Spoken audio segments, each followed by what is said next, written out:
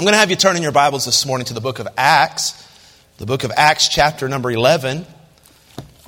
Normally, we would be in a series through the book of Acts on Sunday mornings that I've titled On Mission. And if I were in that series today, we'd be in Acts chapter 9, studying the conversion of Saul. But we're not in that series, though we're in the same book of the Bible. We're actually taking what I've been preaching on Sunday nights, a series on the church. We're going to take a sermon from that series that I haven't preached yet, and we're going to preach it this morning. I've brought some messages on Sunday evenings regarding the church so far. And just to catch you up, I've talked about the history of the church. Where did we come from? Spent a couple weeks talking about that. After that, I started talking about the distinctions between a Baptist church and other Protestant churches. Not to say that we're better than anybody because we're Baptists, but there are some distinct practices and beliefs that Baptists hold.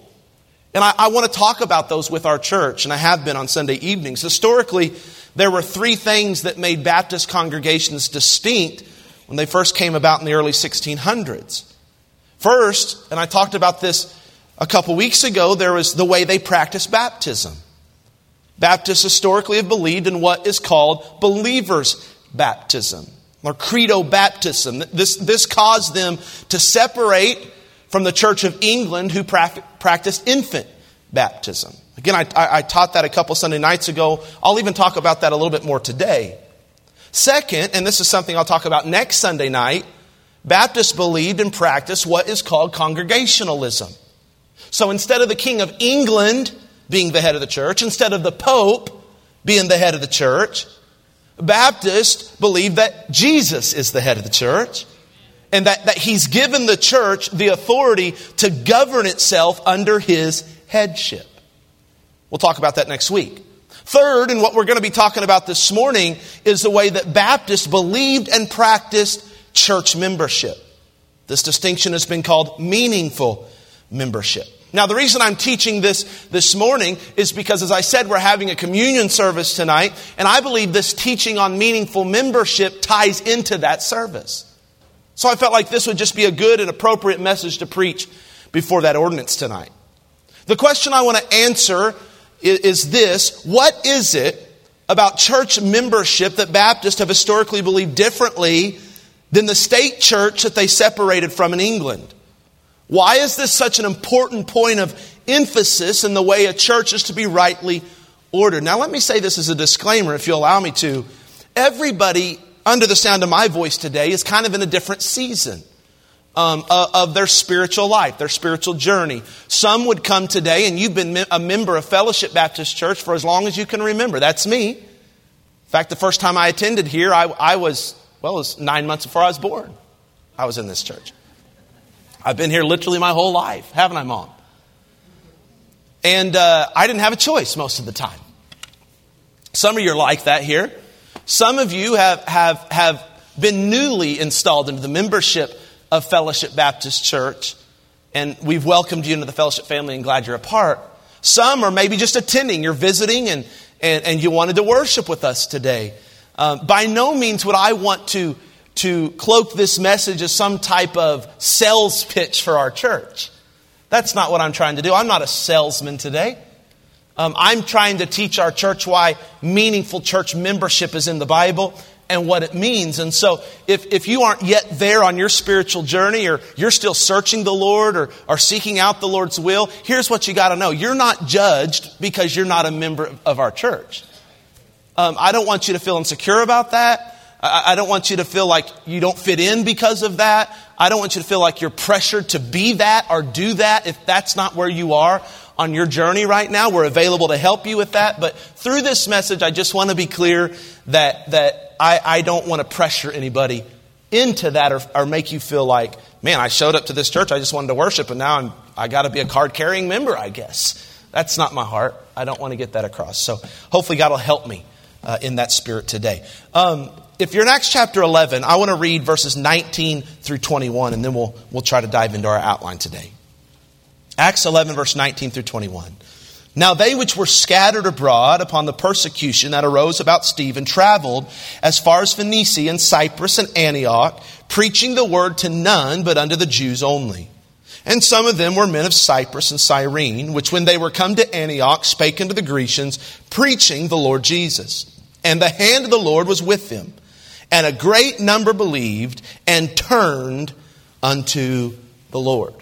First point is this: church membership is necessary. As we just read, the people of Antioch heard the word of God. They heard the message about the Lord Jesus. They believed it. And the Bible says they turned to the Lord. That was faith and repentance. This is what we call conversion or salvation.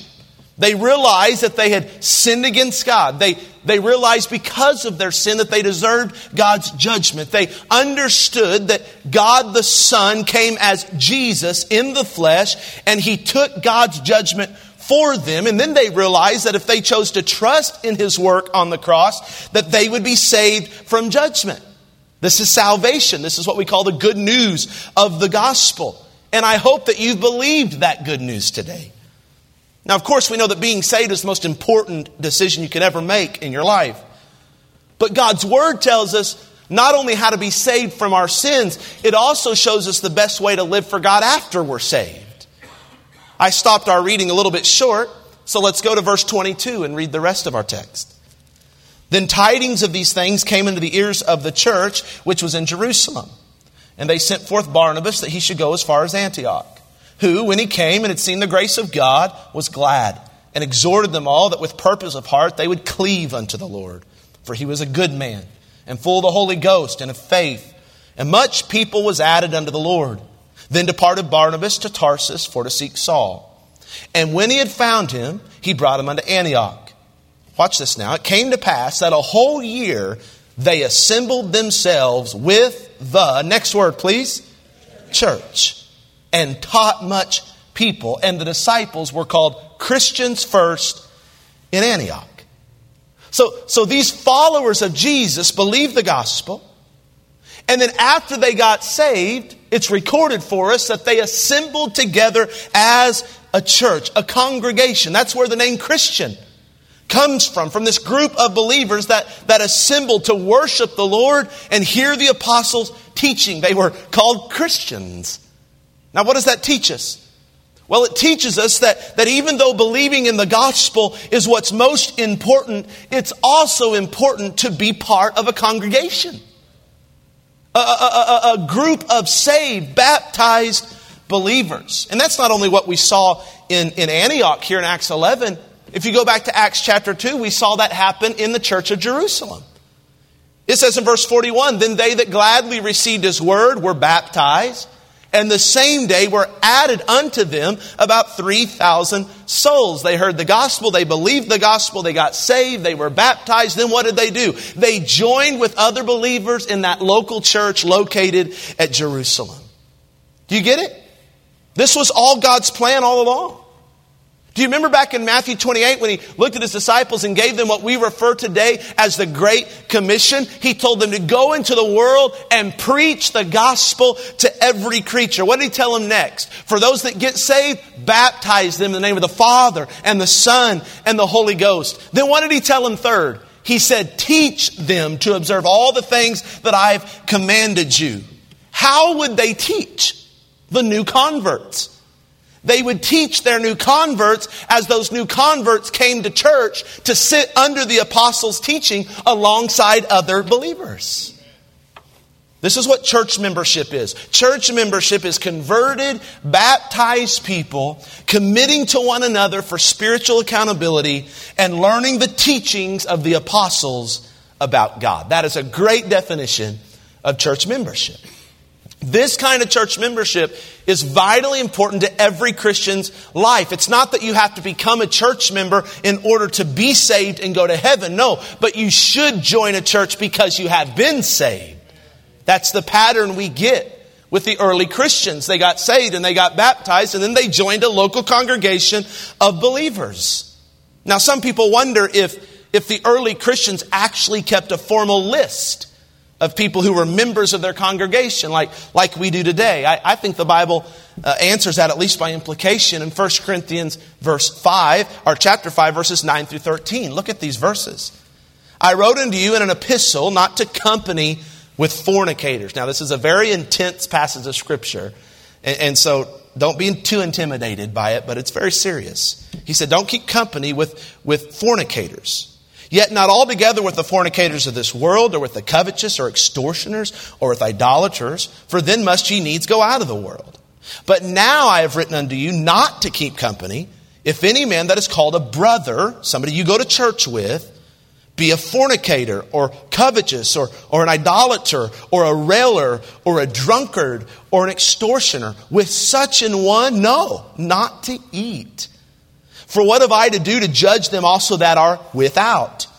Do not ye judge them that are within? But them that are without, God judges. Therefore put away from among yourselves that wicked person. I believe there's a couple lines of evidence that prove that they knew who were members of the church and who weren't. This church had those who were considered, did you see it in verse 12, that were on the outside, and those who were considered on the inside. Paul took for granted that this congregation knew who were members and who were not members. He said those on the inside were under the authority or accountability of that church, the church of Corinth. Meaning if they persisted in unrepentant sin, the church was commanded, I just read it, commanded to exclude them from membership.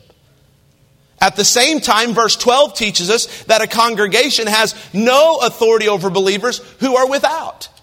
No authority over people who are not members of their church. Paul said, for what have I to do to judge them also that are without? The clear implication is that the church knew by name who was on the inside and accountable to them, and who was on the outside and not under their accountability. The only way to know such things is to have church membership at some type of formal level. But practically speaking, this passage gives a really good reason for why church membership is necessary. Because to be a Christian, according to 1 Corinthians chapter 5, the expectation is you live a holy life. You fight against sin. You don't live a sinless life. I don't live a sinless life. But to be a church member, to belong to one of God's churches, you are committing yourself to living righteously the best you can with the Holy Spirit's help. And hear me, you can't do that successfully on your own. 1 Corinthians 5 implies this. You need the accountability of brothers and sisters in Christ that you worship with on the Lord's day.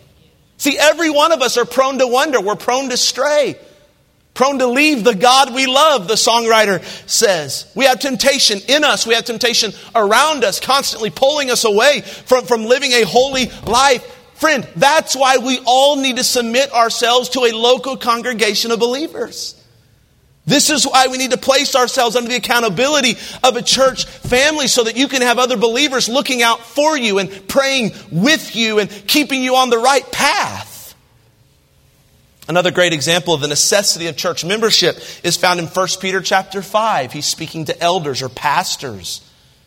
The elders which are among you I exhort, who am also an elder and a witness of the sufferings of Christ, and also a partaker of the glory that shall be revealed. Here's what he tells pastors. Feed the flock of God which is among you, taking the oversight thereof, not by constraint, but willingly, not for filthy lucre, but of a ready mind. Neither as being lords over God's heritage, but being examples to the flock. And when the chief shepherd shall appear, ye shall receive a crown of glory that fadeth not away. Pastors are given the responsibility to feed the flock of God that they're over. They're commanded to give oversight to the congregation that they lead. And Peter even tells us that every pastor, like myself, like our pastoral staff members, will give account to the chief shepherd for how they led their congregation or their flock, as Peter puts it. The clear implication here is that every pastor must know who's in his flock. Okay, if I and the pastoral staff are to lead and give oversight to the sheep in this pasture and do it in a way that's pleasing to God, where we'll stand unashamed before Him and give an answer to it, we have to know the names of those who have formally committed themselves to our leadership. Doesn't that make sense? I'm not going to force my spiritual leadership on anybody. I'm not going to lord over anybody.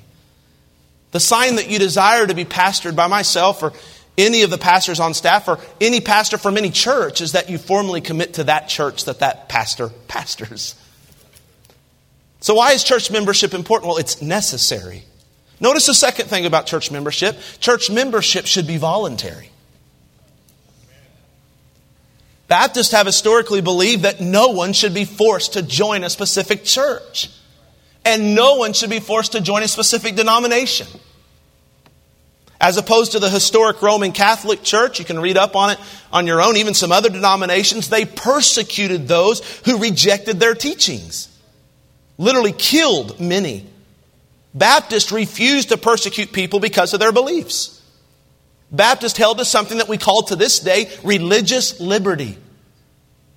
And that if someone chose a different set of beliefs, well, that was their choice. And there should be no formal repercussions as a result. So why are Baptists passionate about this? Well, that's where our next point comes in. Church membership is for believers only. The fact that it's voluntary and the fact that it's for regenerated, converted believers goes hand in hand. This is one of the main reasons why some Christians pulled away from the state church in England and started their own congregation in 1609 that would become the Baptist church as we know it today, because the Church of England was baptizing babies. The problem with this is that it took away the convert's choice in the matter.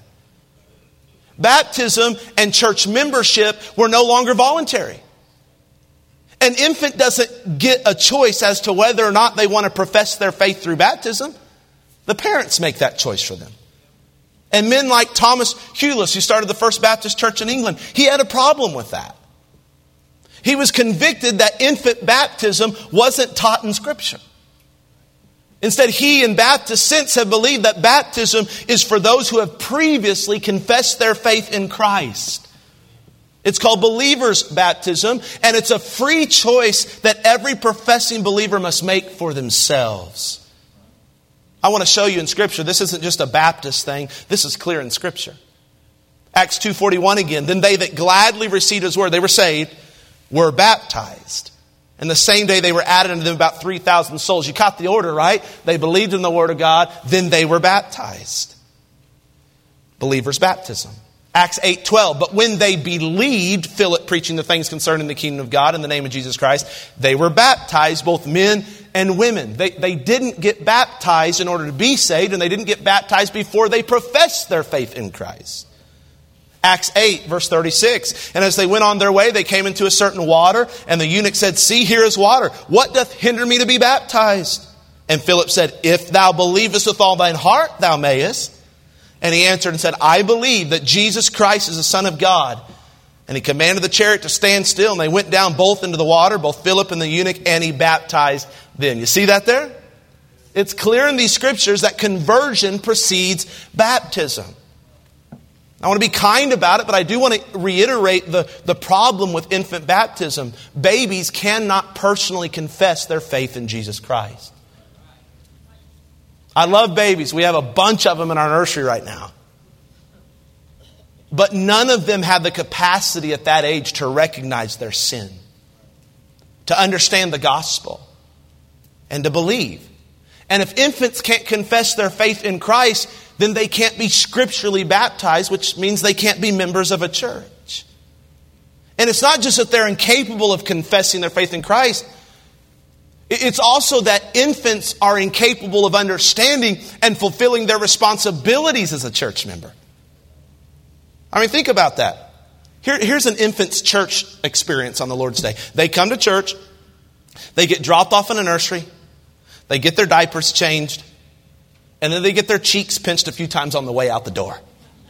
That's a successful Lord's Day for an infant. That's what church means to an infant. I'm afraid that's what it means to some adults too, but we won't go there.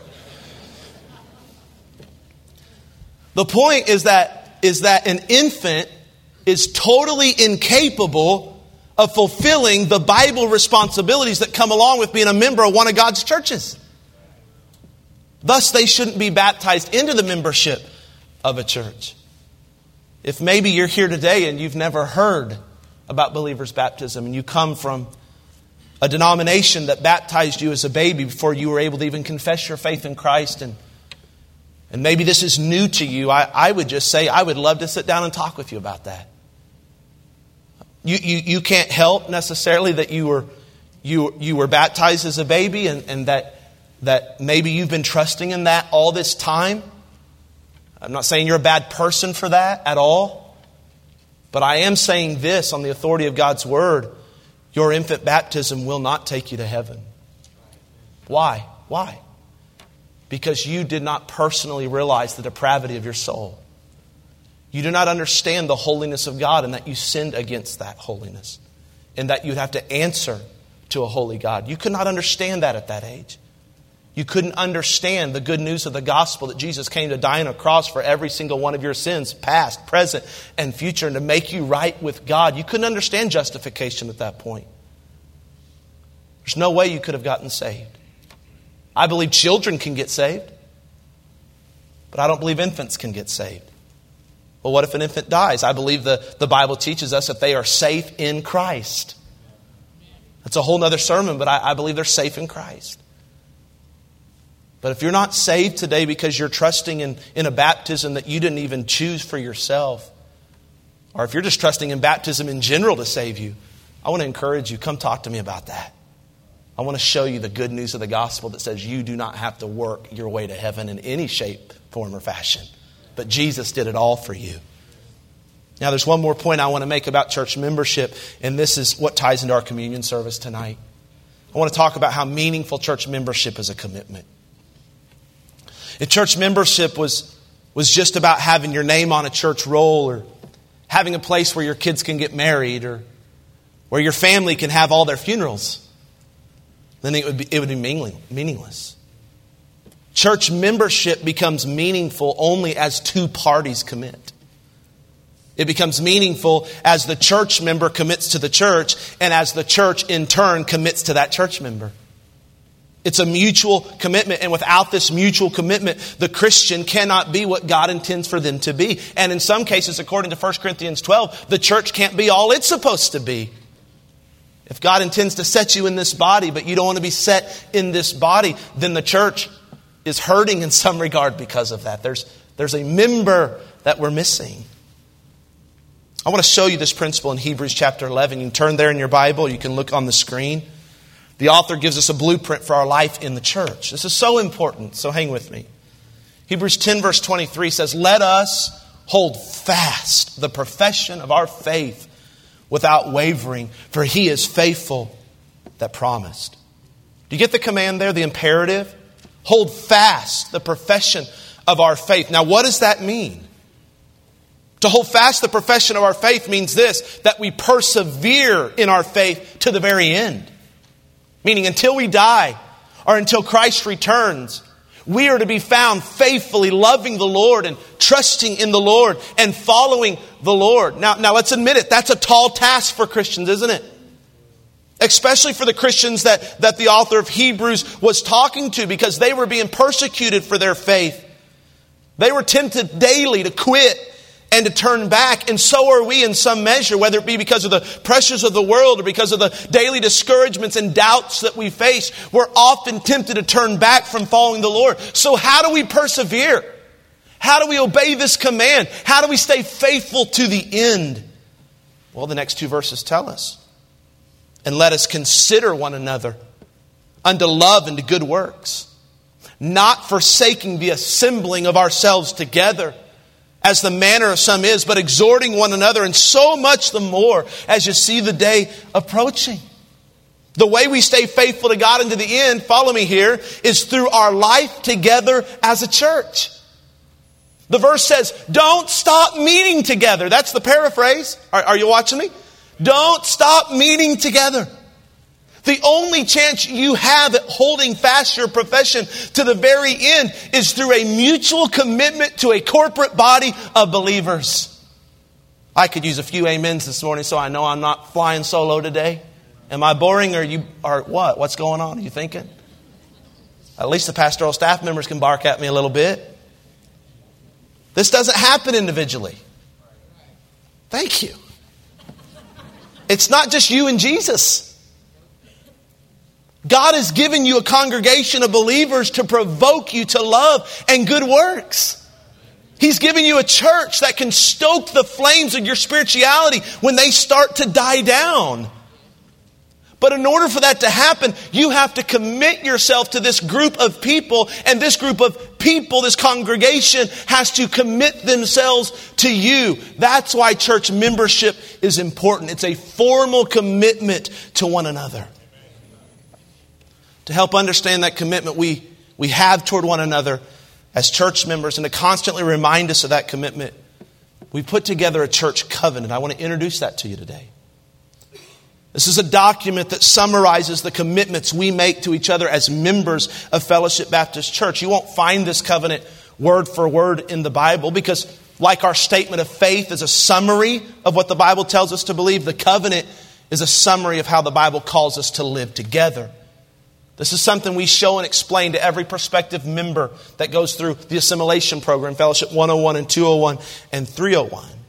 Agreeing to the covenant is a way of formalizing the commitment that you're making to the other members of this church. It's a way of promising that you'll open up your life to us so that we can in turn open up our life to you. Most churches, if not all churches, have covenants, but most churches don't ever visit them. Starting tonight at our communion service, we're going to recite our church covenant out loud to each other. We'll do this during all 5 communion services in 2023. And here's why. Because we need to be regularly reminded of how God has commanded all of us to live together in community with other believers. And we need to regularly recommit ourselves to living out our God-given responsibilities toward one another. See, a church covenant doesn't just help somebody pursue meaningful membership on the front end when they're going through Fellowship 101 and 201 and 301. I want you to catch this. It helps each of us to remain meaningful and committed members throughout our entire time of being church members at Fellowship Baptist Church. It's easy to join a church and be on fire and start really well, and then just temptation comes and distraction comes and we misprioritize things and we get into a pattern where, well, we're not a meaningful church member anymore. We're just a spectator. We're just a casual observer. And I want to show you from this church covenant that it's taken all from the epistles. It's taken all from the New Testament where God does place some pretty lofty commitments on believers who congregate together every week and call themselves an assembly, a church. These covenants are not meant to put fear into anybody. These covenants are not meant to be a list of rules that you have to keep or else. These covenants are just reminders from the Word of God for the commitments and responsibilities we have toward each other as we do life together in Fellowship Baptist Church. That's it. So they're to inspire you and remind you, not to put you in fear. Let me walk through these and then we'll be done.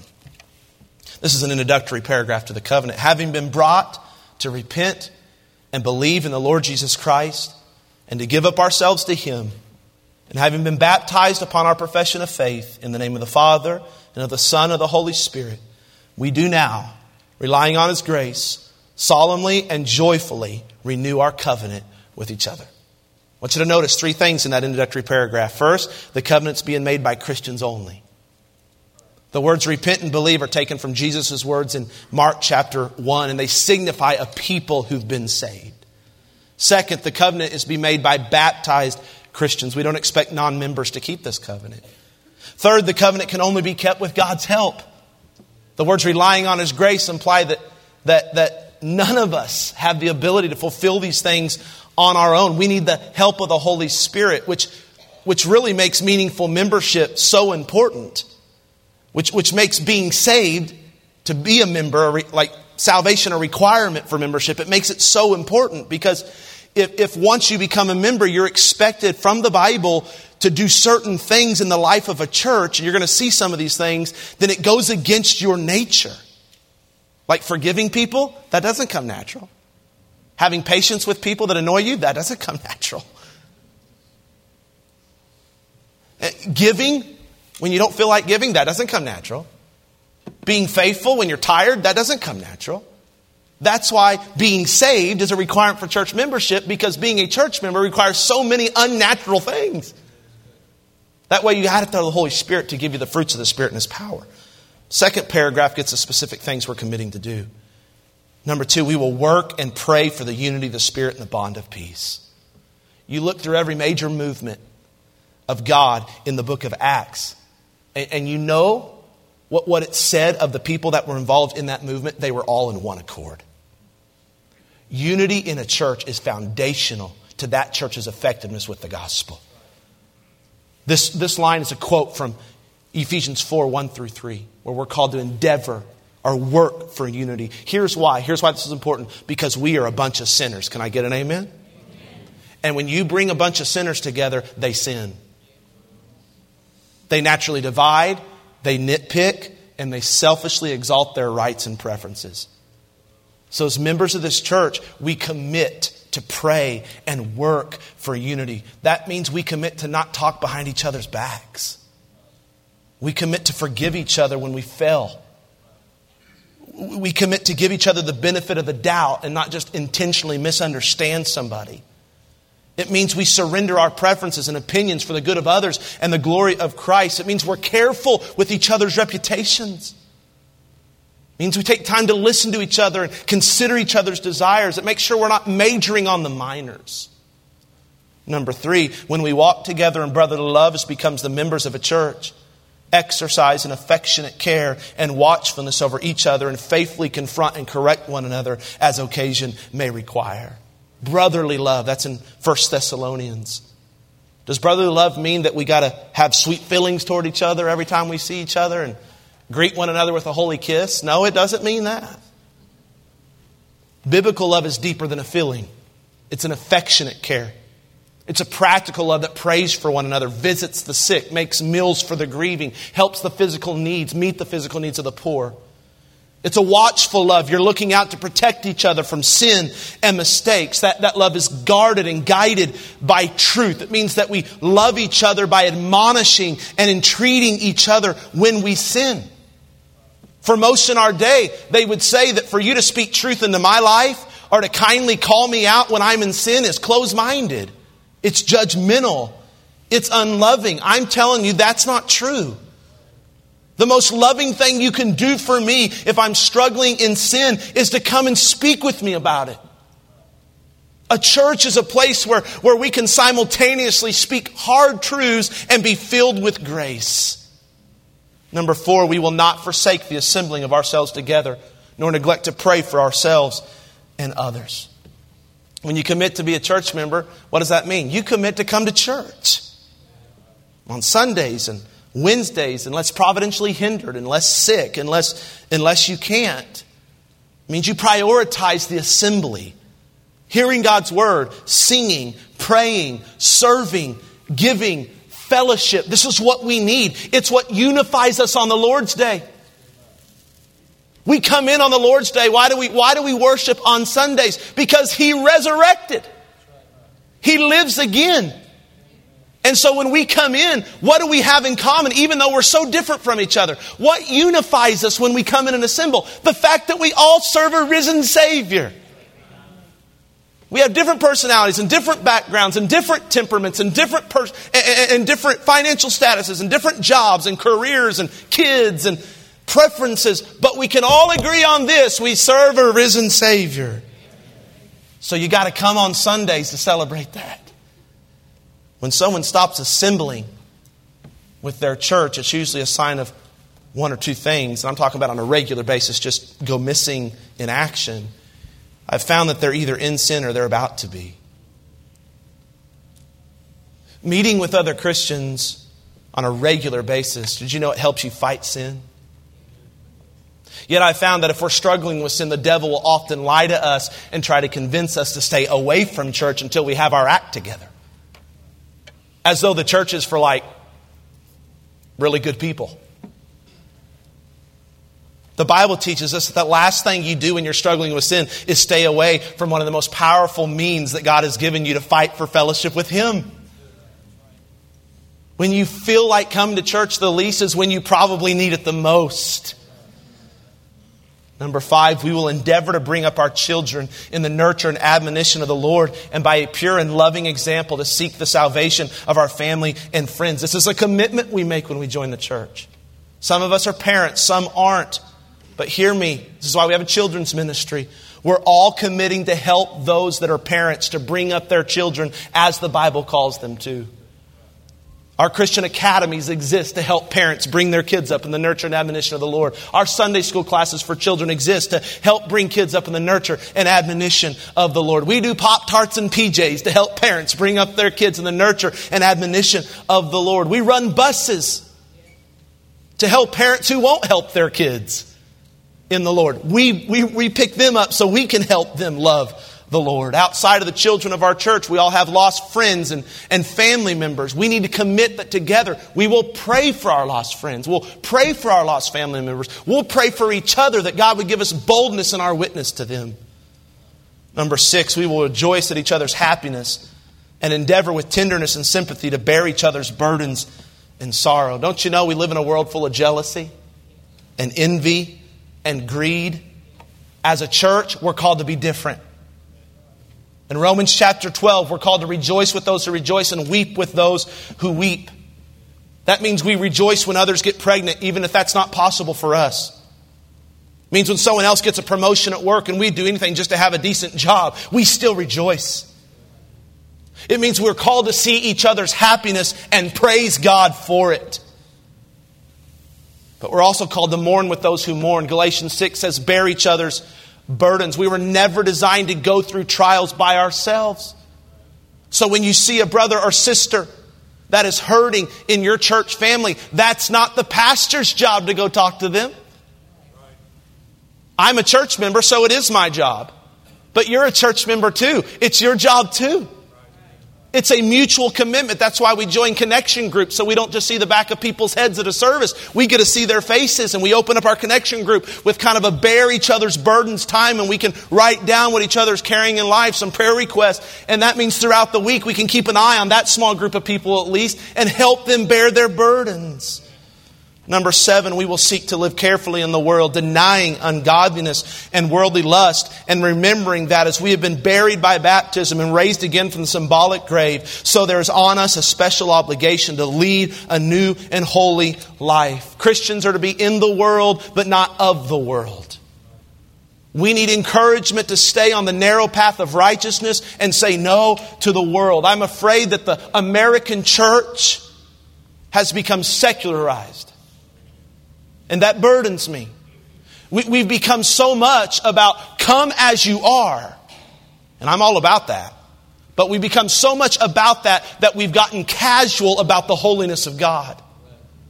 And when you get casual about the holiness of God, you get casual about the holiness of God's people. You cannot read your Bible without being convinced of the fact God cares about the way you live. God cares about your words, and He cares about your thoughts, and He cares about your habits. He cares about the way you treat your spouse. He cares about the way you treat your children. He cares about the way you treat your co-workers. God wants you to lead a life that is holy.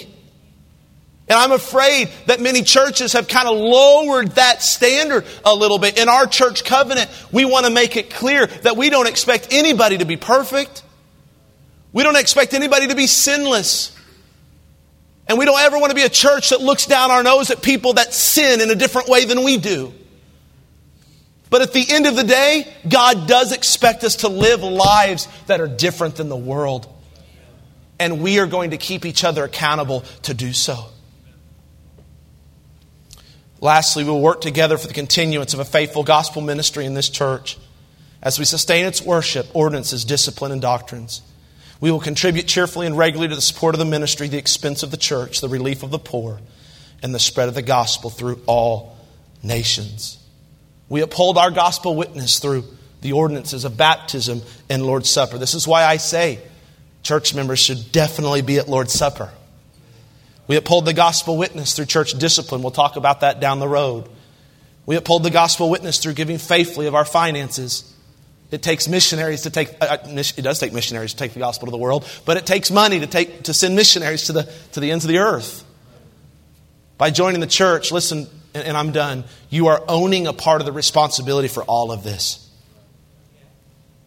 And reciting this covenant regularly is going to remind all of us of our responsibilities that we carry.